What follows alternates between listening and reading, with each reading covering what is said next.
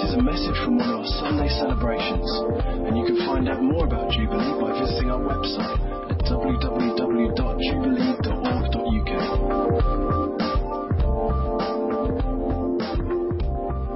Now we've got this morning to look at our second session in the book of Nehemiah. Now, as a preacher, this is particularly hard going. Those of you who have ever preached will understand what I mean, because I'm used to taking a verse or two, or maybe at the outside a chapter, and delivering a message on that. Well, this morning I'm going to do my best to summarise the last 7 chapters of Nehemiah, which is quite hard going for anybody. But we did feel recently, particularly after it was the prayer meeting earlier in the year, that I felt stirred to spend a couple of weeks in Nehemiah drawing out some themes. Now, it is a book that we've preached through. It's a few years ago I preached through Nehemiah in a whole series. But I just wanted to highlight a few themes to us, really off the back of what we felt God was saying to us in a prayer meeting earlier in the year. So, part 1 from a few weeks ago is online. If you missed that, you can download it from the website. But just to give a brief overview, Nehemiah has gone back to Jerusalem now and is leading the people in rebuilding the wall around the city. Now, let's be clear, this is not just a sort of nice garden ornamental wall that you might have in your back garden. This is a pretty solid structure, and it secures the city of Jerusalem. It keeps enemies at bay, and actually for the wall to be a ruin, when it was in a fairly ruinous condition, was actually a disgrace for the city and a disgrace for the people of God. And so Nehemiah had gone back to lead the charge to rebuild the wall. And he did just that. And in 52 days, we're told that the wall was rebuilt. And that's what we got to last time at the end of chapter 6. So if you've got a Bible with you, if you'd like to turn or click to, whichever you're doing, to Nehemiah chapter 7. And we'll look at a variety of verses as we work through our way through the second half of the book this morning, looking at some themes that we pick up, and I'm trusting some subjects that God wants us to touch upon. So, shall we pray? And then we'll look at it together. Lord Jesus, we thank you for your word to us. We thank you for the wonderful privilege we have of worshipping you, the living God. We thank you that we have your living and active word to us as well. Lord, we thank you. We have the word incarnate in Jesus. And we thank you for your written word. We thank you for this book. We love it, Lord. We love to study and to read it. And we pray now as we spend just these few moments skimming over these chapters in Nehemiah, that the themes that we touch, God, I pray that you would do us good, that you would teach us. Holy Spirit, come and be our teacher, please, this morning. We ask it in Jesus' name. Amen. Amen. Well, clearly we don't have time to read all the chapters together this morning, but I would encourage you, if you're looking for something to read through in your sort of private devotional time with the Lord, Nehemiah is a good book to get hold of. It's got some great material in there, particularly if you're a leader in any situation, then you'll find lots in Nehemiah to stir you and encourage you and to help you. So I would encourage you to read through it. But what I'm going to do, we're going to go through chapter by chapter, draw out a couple of themes each time, and we'll draw it together at the end, and we'll see what God has for us. So Nehemiah chapter 7, if you've got your Bibles open, you'll see that in front of you a list of people. And we've got in chapter 7 mostly a list of names and of numbers. Now, sometimes I've heard people say this. People say things like, oh, God's only interested in a faceless, nameless army. Or, or maybe people say, well, God's not into numbers. It's not important. Well, both those things are nonsense, really. Because if you look through God's word, time and again, you'll find lists of people. They're not just made up names. They're individuals that God knew and that he had chosen to fulfill different things in his purposes. And here in Nehemiah chapter 7 we have lists of the men of Israel and men of Bethlehem and the priests and Levites and gatekeepers and temple servants. And these are sort of heads of families. And these are people, real people that were involved in God's story. You see, God knows you by name as well. Sometimes you can think that, you might maybe just sort of turn up to church and God doesn't really know you, but you're there and you maybe sing some songs and hear something said about His Word. But actually God knows you. He knows you by name. He's chosen you. He knows everything there is about you. And the good news is, He still loves you. God knows everything there is about me, and He still loves me. That's proof of the miraculous if ever you needed anything. See, God knows us by name. And as for numbers, well, there's a whole book of the Bible devoted to them, isn't there? In the Old Testament. And here again, you've got numbers and lists of people. You see, God is interested in individuals. And this book, time and time again, tells us of the interaction between a heavenly God and earthly people. It tells us the story of what happened. And you can open up your Bible at any page and see the interaction between God and man. His desire for relationship with them. You see, God is interested in people, and this morning, friends, you need to know He's interested in you. Even if you think you've written yourself off, God says, no, I'm interested in you. And whilst it's true that God's word to us in written form in the Bible is complete, actually His story of working with individuals is still going on. You this morning are a living testimony to that. He's still working with you and working in your life. Just one verse to highlight here in Nehemiah chapter 7. Nehemiah says this. He says, I put in charge, verse 2, Nehemiah 7, verse 2. I put in charge of Jerusalem my brother Hanani, along with Hananiah, the commander of the citadel, because he was a man of integrity and feared God more than most people do. I wonder, could that be said of you? Are you a man or woman of integrity? It's quite a testimony to have, isn't it? If somebody describes you as a man or woman of integrity. I was with our friends in a local pub this week, and we were chatting together after a meeting we'd both been at. And a friend of his came in and sat down and was talking with us. And it turns out this guy, who I hadn't met before, is a gas fitter, a qualified gas fitter. I think they used to be called Corgi. Accredited, didn't they? There's something else now, gas safe or something. Anyway, this guy has got that accreditation, got the label on the side of his van, and that's what he does. And he was saying how in the last week or so, somebody he knows had asked him to accredit a boiler installation that had been done in his extension or something. And he was saying to this guy, you've got the certificate, you've got the badge, can you just come along and write out a yellow bit of paper, whatever it is, and just let us have that, keep the building inspector off my back, and it'll all be good, slip your 20 quid, job done. And this guy was saying, I just don't know what to do, I just don't think it's right. And my friend and I were saying, you know what, it doesn't sound right to us either. Why? Because it's your reputation that's at stake. Now, apart from the fact this guy's safety is at stake in his rather questionable installation of gas equipment, for this guy we were chatting to of an evening, we were saying that it's not just this house that's at stake, but it's your reputation as an installer. You've done the training, you've got the badge, you can sign the forms, and it's your reputation and your integrity that's at stake here. And he was like, yeah, I realise that. Thank you for the helpful discussion. He knew that was right, but he was, just trying to turn it over in his mind. And he's saying, no, it is right, because our reputation's important to me. And this guy's safety is important as well. And we're saying, that's right, you got it right. See, someone's integrity and reputation takes years to build. Think about it for a moment. It takes years to build your reputation or your integrity. But you can lose it in just a moment. If you make the wrong call, for him, if you signed the wrong bit of paper.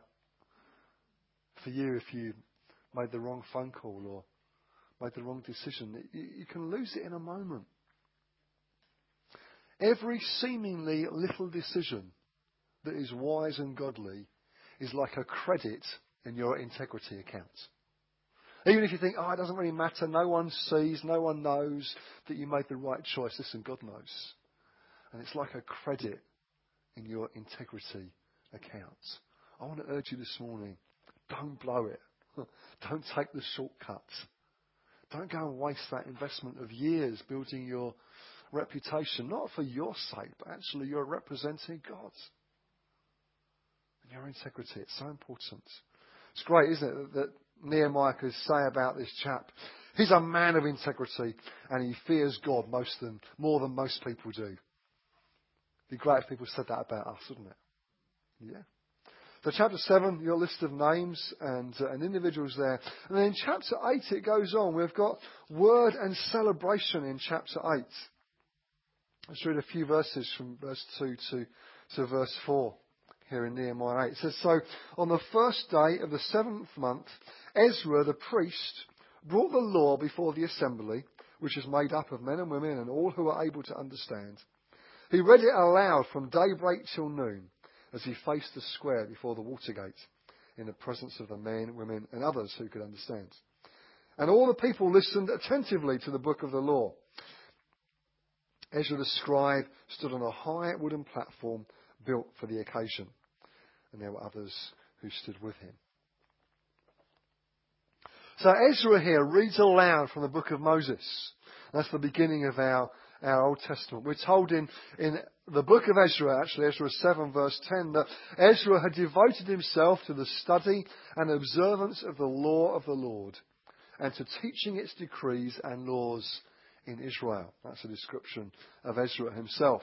And so we're told here that Ezra reads aloud God's law, and we're told too that the Levites helped people understand it. So Ezra declared it, and the Levites helped people to get hold of it and to apply it to their lives. I guess that was probably in smaller groups.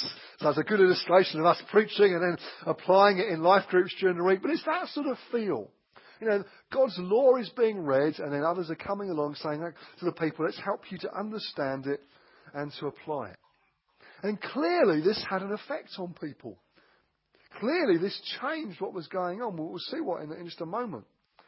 But before we look at that, let's consider for a second how they valued the Word of God. You see, this is God's Word to us. And they highly valued what was being taught to them. I think for us, in the West particularly, it's so often easy to take this book for granted. Do you know what I mean by that? It's easy to take for granted the fact that we've got God's Word in a way that is easily accessible for us. I guess many of us would have multiple copies. Maybe you've got several Bibles at home. Maybe you've got one on your phone or your laptop.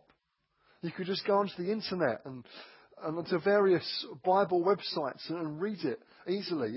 If your reading isn't too good, you could listen to it on a CD. It is easy for us to access God's words. But that hasn't always been the case throughout history. If you look back in history, that isn't always the way. Men and women have died for this book and died for the sake of having it in a form that is easily readable to the common man and woman. And there are still places in the world today where it's illegal to own a copy of the Bible. North Korea would be one example. According to Wycliffe Bible translators, there are around 350 million people who have no scripture in their language, in their native language. There are also almost 2,000 translation projects currently underway, and with another 2,000 needed. Yet you and I, we've got as many copies as we can lay our hands on, haven't we? Easily accessible. For the people in Nehemiah's time, they were hearing God's word, they were being taught it, they were being helped to apply it, and apply it, they really did. They responded, and as we shall see, they celebrated, they worshipped, and they confessed sin. It had an effect on their lives. It changed things for them. Nicky Gumbel said this just this week: the Bible feeds our souls, warms our hearts, illuminates our minds, and changes our lives. If we let it, I would add. The Bible feeds our souls, warms our hearts, illuminates our minds, and changes our lives. Are you allowing God's word to do that for you? Let's not take it for granted. Let's open up our lives to God's living words. Allow it to do us good. So for the people in Jerusalem here, God's word had an impact on them. So Nehemiah 8 verse 9 says that then Nehemiah the governor, Ezra the priest and teacher of the law, and the Levites who were instructing the people said to them all, "This day is holy to the Lord your God. Do not mourn or weep," for the people had been weeping as they listened to the words of the law. See, it cut them to the heart. They've been challenged by it. They were weeping. But Nehemiah didn't allow their response to stay like that. He goes on in verse 12 of Nehemiah 8. Then all the people went away to eat and drink, to send portions of food and to celebrate with great joy, because they now understood the words that had been made known to them. Once they understood God's word, they celebrated with great joy. I wonder, was that what you would expect? So they did. They celebrated because they understood God's word to them. Mark Twain once said, "It's not the parts of the Bible I can't understand that bother me. It's the parts that I do understand." Are you reading it? Are you understanding it? What's your plan for reading God's word? Maybe Bible reading notes or a plan through a particular set of books. Maybe get together with a friend and read passages together and discuss it. Apply it to your lives. However you do it, do something to get hold of this book and to allow God to teach you through it. In chapter 9 of Nehemiah, we have confession and testimony. So the people read from the book of the law and they confessed their sins. You see, understanding brought repentance. They didn't just sort of go, "Oh, that's nice," or "nice for somebody else." No, it changed them. Understanding God's word brought repentance from them. You see, this book isn't designed just to give you information. It's not just to read it and go, "Oh, well, that's interesting, isn't it?" No, this book is designed to lead you to its author. Designed to reveal God to you. Designed to help you to encounter Him. This is a God-inspired publication. And as you read it, you get to meet Him. Now, whatever your age is, you can start reading this book. You know, there are child versions of the Bible with a little bit easier language. So whether you're the youngest person here this morning or the oldest, you can get hold of a copy of the Bible that is helpful for you to understand. Or if reading is hard for you, you can listen to it online or on a CD. But whatever way you do it, I want to encourage you to get into this. And as you do that, you get to meet God. It's about Him and about His desire for a relationship with you. So the people realised their need of forgiveness. They were repentant. And after confessing their sin, the Israelites then reminded one another of all that God had done. It's like giving their testimony. They remind each other of God's faithfulness. And they remind each other of what God had done in the past.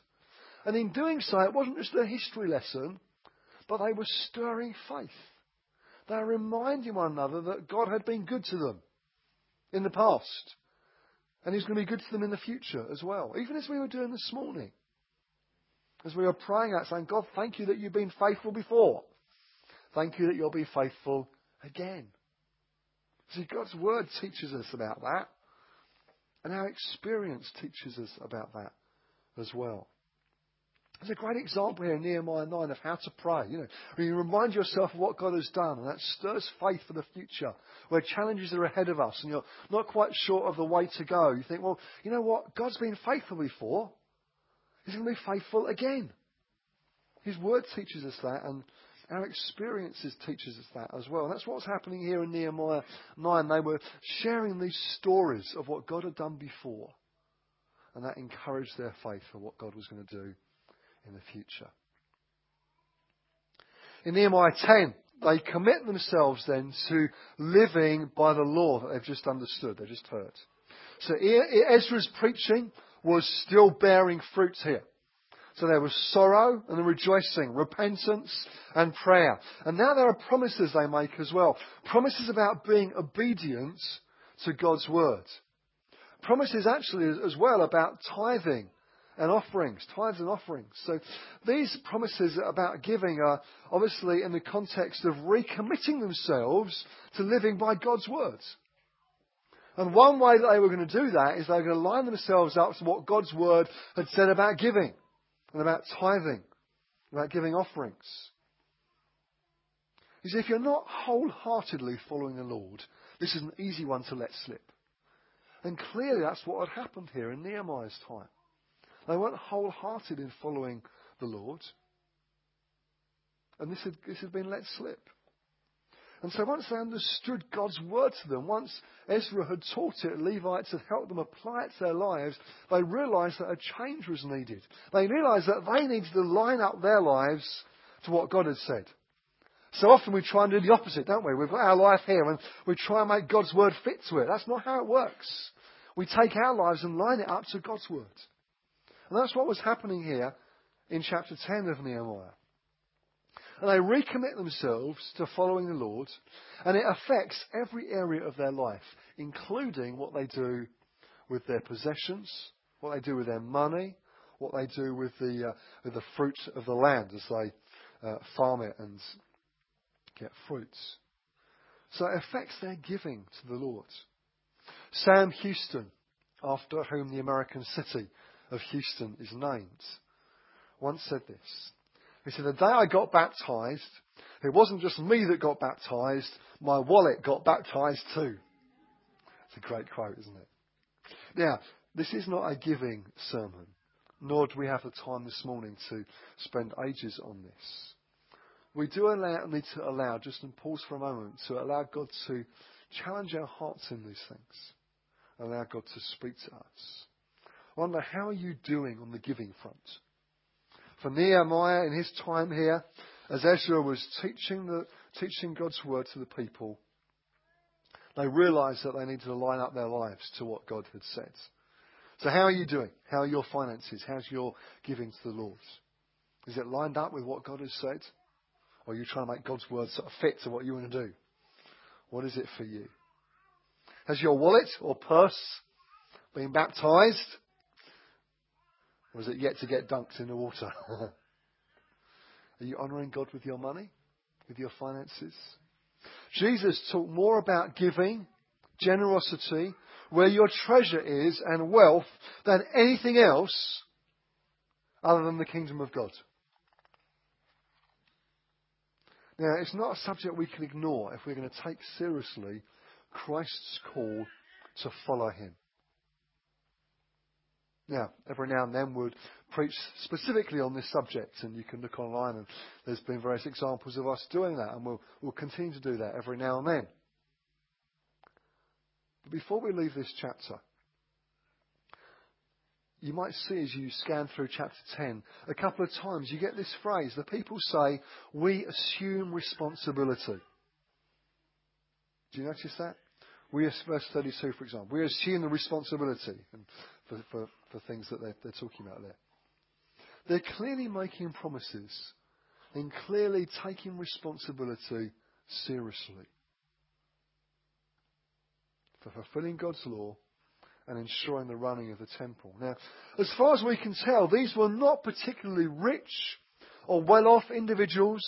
These were everyday folk, yet they were the ones who were up for saying, you know what, we're going to take responsibility for this. We're going to take seriously God's word and put it into action. And friends, this morning, I want to encourage us as a church to take responsibility for what God wants to do in us and through us here. Now, for those of you who are regularly giving, if you're part of Jubilee, you're regularly giving, thank you. Thank you for generosity. Thank you for being faithful. Thank you for being committed to what God wants to do. Thank you for lining your life up with God's words. If you're regularly part of us here and you haven't quite got that area of your life together yet, then I want to encourage you. Bring your life under the lordship of God's words. If that's an area that you maybe need help in, or need to talk to someone about, or pray about, or need some help working some stuff out, then we're happy to do that. There are those in the church who would love to sit down with you and help you with that. But let's together take responsibility. If you want more information on giving and finances in the church, there's some packs on the table in the foyer, and you can come and talk to us afterwards. That's helpful as well. So let's keep pressing on. Chapter 11. So in chapter 11, you have the example of the new community. The new community. And Nehemiah was interested in far more than just rebuilding the physical wall. That's what he went to do. That's what he set out to do, and it was done in 52 days. But actually what he was about was much more than just building a physical structure. What Nehemiah was wanting to do was to create a new community. So the wall symbolised something. The wall symbolised that the city was secure, that God was with them, and they were going to do something about forming their community under God's word. You see, Nehemiah was bringing hope to broken people. It wasn't just about a physical wall. It's about much more than that. He was establishing a way of life that would honour God and be good for the people and the city. So just the act of moving to Jerusalem didn't create a new community. That's just people moving. That didn't do it. Even moving, maybe you found that. Maybe you've moved to a new place. And you'll know that just by a physical act of moving somewhere, that doesn't create community, doesn't make friends. It actually takes more than that, doesn't it? Even moving to a new church doesn't guarantee feeling part of community. Just a physical act of showing up isn't enough. Actually, there's more to it than that. Community has to be created. That's what Nehemiah was doing here. He was wanting to create a new community.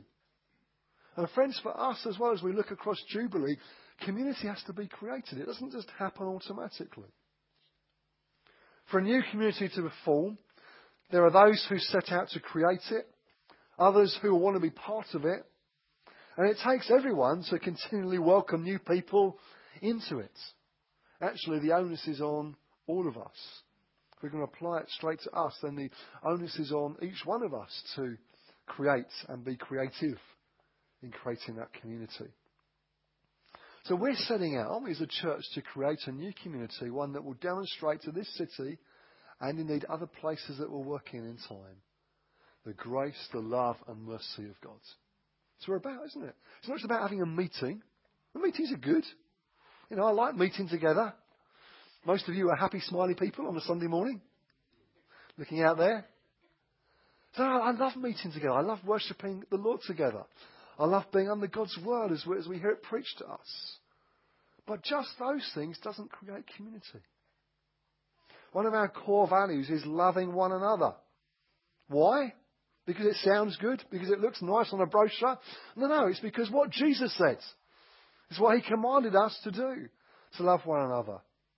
And as we do that, then we start to form community. That's how it starts to form. So maybe you feel already that you're totally part of the community we call Jubilee. If so, great. I'd say to you, carry on inviting other people into it and to be part of it. Maybe for you, that you're just looking in, you've been around a while, you're just beginning to suss out, is this where God wants you to be? You're thinking, is this the right church or where God is calling me to be part of? You're thinking, can I be part of what God's doing here? Then my invitation to you is to get stuck in, to become part of the community that we're seeking to build here. I want to invite you, come and be part of it. No, it's not perfect. None of us are perfect, actually, so please don't be under the misapprehension that it is, or that we are, because we're not. But we're actually trying to create a community that loves one another and loves the Lord. So under the guidance of the Holy Spirit, that's what we're trying to do, isn't it? Build a community that love God, love one another, love those who don't know Jesus yet, serve the city and reach nations. That's what we're trying to do as we look at building our lives together in a way that honours Jesus. And so if you're looking in this morning, you might be thinking, well, I'm just wondering if this could be the place for me. I want to invite you to come and be part of it. Come and be part of the journey and see what God would have you do and what contribution you can make to what he's doing here. But let's make sure, friends, as well, that we're continually inviting people in. It's very, very easy to get comfortable. As a church grows, It's very easy to get comfortable and think, oh, we've made it now. You know, there are more than just a half a dozen people around now, and we can do a few things together, and the band's sounding good, and it's a nice venue. Mate, you can easily think we've made it, or we've somehow got somewhere. Actually, we're just beginning. We're just beginning. There's a great task that God has given us to do in reaching this city and other places He's calling us to. So actually, rather than thinking we've made it, we should just be looking around and thinking, well, it's just like having a great big church planting corps. Here we go again. Let's keep going. Let's keep going for what God is wanting us to do. It's so easy to get comfortable, not just in nice comfy seats as you will have this morning, but it's so easy to get comfortable and think, oh, you know, we've made it now. I want to encourage us again to not think we've made it, but to think, now we can begin to reach more people for Jesus. Now we can begin to invite more people into this community that we call Jubilee. And as we grow, things will change. You probably won't know everybody on a Sunday morning. You might not get to sit in your usual seat. Or it may be that your small group will grow and multiply and you won't see the same people every week. There will be changes that will happen, but we need to keep in our mind that the prize of seeing more people respond to the gospel and the city and indeed nations further reach with the gospel makes it worth it. I want to remind us again this morning, friends, it's worth it. It really is. And as we grow, our small communities that we call life groups become even more important. That's where we build relationships and begin to get to know one another. So if you're not in one yet, I want to encourage you, get stuck into one. Find someone in the welcome team, find out where the nearest one to you is. Come and ask me afterwards. Let's get you plugged in. Okay, a couple of chapters before we close. Chapter 12, well, that's more celebration and dedication. Lots of worship and songs of thanksgiving. You can read all about it there in Nehemiah 12. But let's just look at chapter 13 before we finish for this morning. Some concluding remarks about the last chapter of Nehemiah. Somebody once said it's very easy to be a Christian at a Bible weekend. So if you're a young person, you go to New Day, that's probably the easiest place it will be for you to be a Christian. Or if you come with us to North on August Bank Holiday weekend, or go to some other event like that, that's probably where you're around thousands of other people worshipping the Lord and living for Him. That's probably the easiest environment you'll find to follow Jesus. It's when Monday comes, when you're back at school or college, back at work or in the routine of life, looking after kids or being at home, and being involved in whatever you do, that's when it gets hard. And if you think it's hard for just you, well, actually that's the case. It's always been the case, because chapter 13 of Nehemiah shows us that's the case for them as well. So when Nehemiah and Ezra were around, leading the people, building a wall, where there's activity and rebuilding the temple and teaching God's word, all this was going on, that was probably the easiest time for them to live for the Lord, because everybody's going for it. But Nehemiah had to go back to his day job. There came a time when Nehemiah went back and he left the people in Jerusalem and he wasn't around anymore. So the question would be, well, how are the people going to get on then? How is it going to work out for them? Well, Nehemiah chapter 13 tells us it didn't go so well. If you read through, you'll see that someone who had opposed Nehemiah had been given a room in the temple. Giving had stopped. The Sabbath wasn't being observed. Men had married foreign women who didn't follow the Lord, and so on, and so on, and so on. Actually, it wasn't going so well anymore. Starting well is easy. It's finishing well that's hard. The writer to the Hebrews says this in Hebrews 12. Therefore, since we are surrounded by such a great cloud of witnesses, let us throw off everything that hinders and the sin that so easily entangles, and let us run with perseverance the race marked out for us, fixing our eyes on Jesus, the pioneer and perfecter of faith.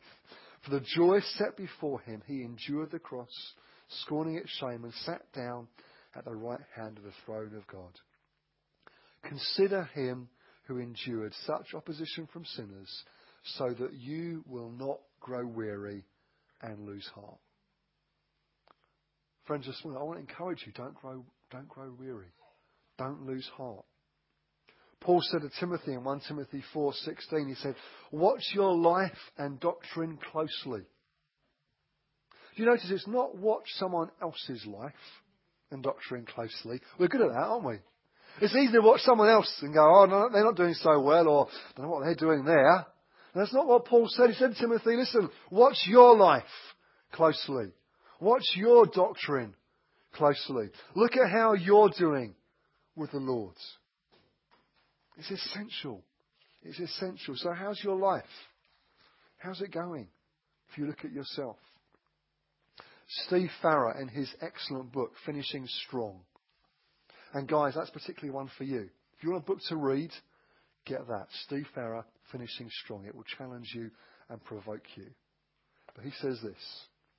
Men, it doesn't matter if you, and this is true for men and women, but he's writing particularly to men. Men, it doesn't matter if you've had a great start in the Christian life. It doesn't matter if you've stumbled time and again or even fallen flat on your face. What matters most is how you finish. The man who hangs in for the long haul with his wife, his kids, and his Lord is an exception these days. Maybe only 1 man in 10 will do it. And guys, if that doesn't challenge you, then it should do. Starting well is easy. Starting well when there are lots of other people following Jesus and worshipping Him, that's the easy part. But God's Word encourages us to remain faithful and to hang on in there for the long haul. Nehemiah had to come back and rebuke the people for their sin. And there's some of my favourite verses in Nehemiah 13 where he beats some of the men and pulls out their hair. Now, I'm not proposing we do that, mostly. But I want to encourage you and encourage all of us, me included. Keep running the race. Keep running the race. Stay faithful till the end. Finish strong. Finish well. Now, I don't pretend for one moment that we've got into the detail of Nehemiah over these 2 short weeks. But I hope that what we have done is drawn out some themes. Challenged us together in some of the things that Nehemiah is writing about. You'll see how we've tied them into some other things that we're talking about as a church. I trust I've encouraged you to read the book and to allow God to speak to you through it. Let's stand together and we'll pray as we close.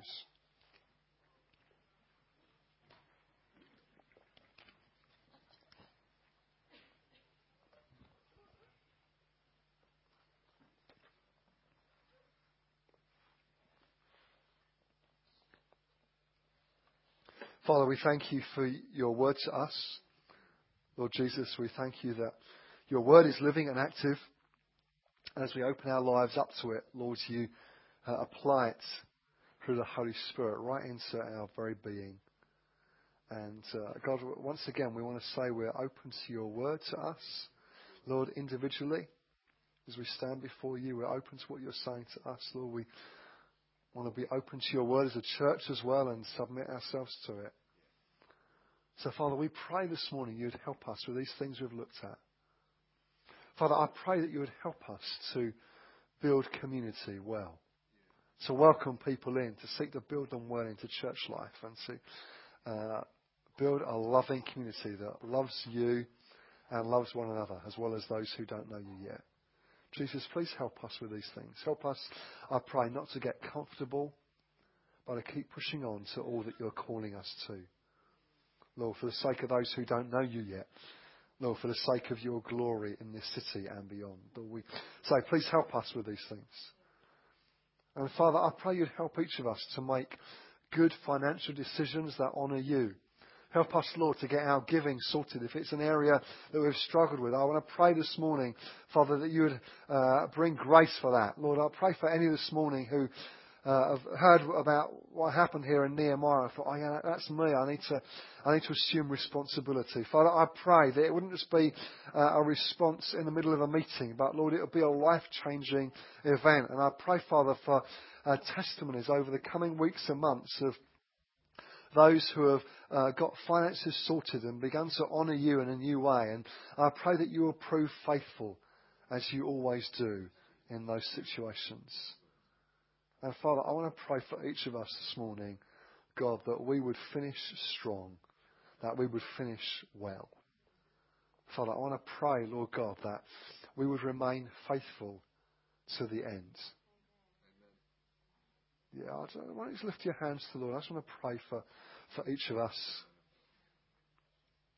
I want to pray that God will help us, that we know His grace in it. It wouldn't be something that we strive for, but that we would know a joy in remaining faithful.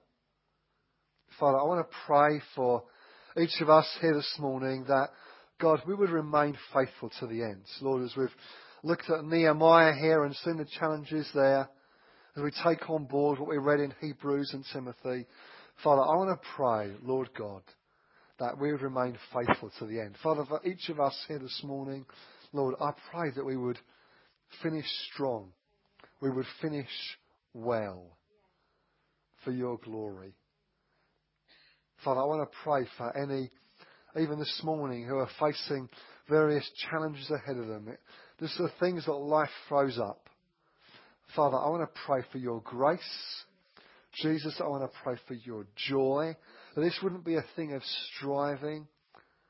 But Lord, I pray for those who might be struggling even this morning. I pray, Father, for a fresh revelation of who you are, a fresh understanding of your grace upon their lives, and a fresh joy in experiencing you in worship and reading your words.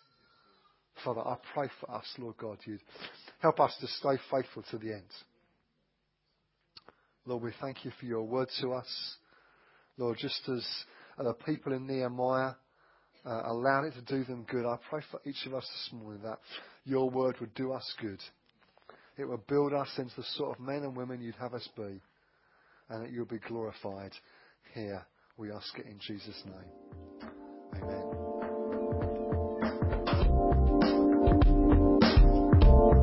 Thanks for listening to this Jubilee Church podcast. Feel free to check out our website at www.jubilee.org.uk and come along on any Sunday morning.